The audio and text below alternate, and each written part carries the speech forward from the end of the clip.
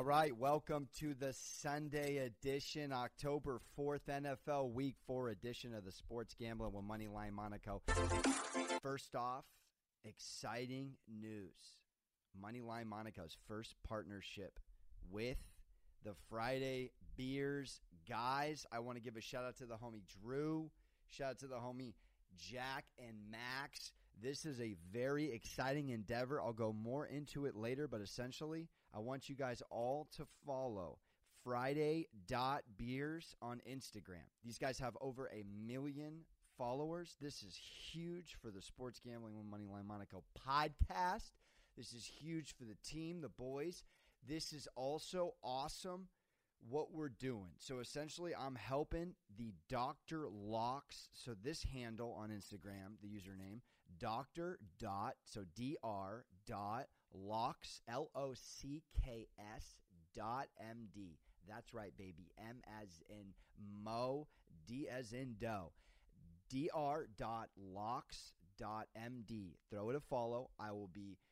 You'll hear my voice. You'll hear my voice. So essentially, today we kick off our picks. My first pick with them is a 3-team teaser. So before I get to my 3 picks for the day, I'm going to throw out that 3-team teaser. Now, it's actually plus money. It's a gorgeous thing. I like the Saints. No crowd in a dome again against a Lions team. Come on, dog. Saints or Lions. Saints are 1-2. They got to get it done. Give me the Saints plus 3.5 with the points. Seahawks plus 0.5 and the Bucks minus 0.5. So essentially, the Seahawks to win, the Bucks to win, the Saints to cover 3.5. So if the Lions somehow win by 3, which I don't think they will, we still win the teaser. 150 to win 202. That's plus money line. I love it. We got another pick later. It's Bears. That's part of my 3 picks here, which I will loop in. We're going to get to it. Short pod, throwing it up. Here are my 3 picks. I am going. Bucks minus 7. I expect them to win and cover. I am going. Bears plus 3. BD Foles, baby. BD Foles. You know what I'm doing. You know what the acronym is, baby. And then last but not least, I'm going Philly plus 9. But I got a sneaking suspicion they're going to win this game. This is trap game. I got a smelling, sneaking suspicion all over it. I can tell Philly's going to lose this game. I hope the Lakers win later. I'm nervous about it. It's an enormous spread. I'm going to homer out and take the Lakers. Probably going to end my night taking the Lakers and the Eagles.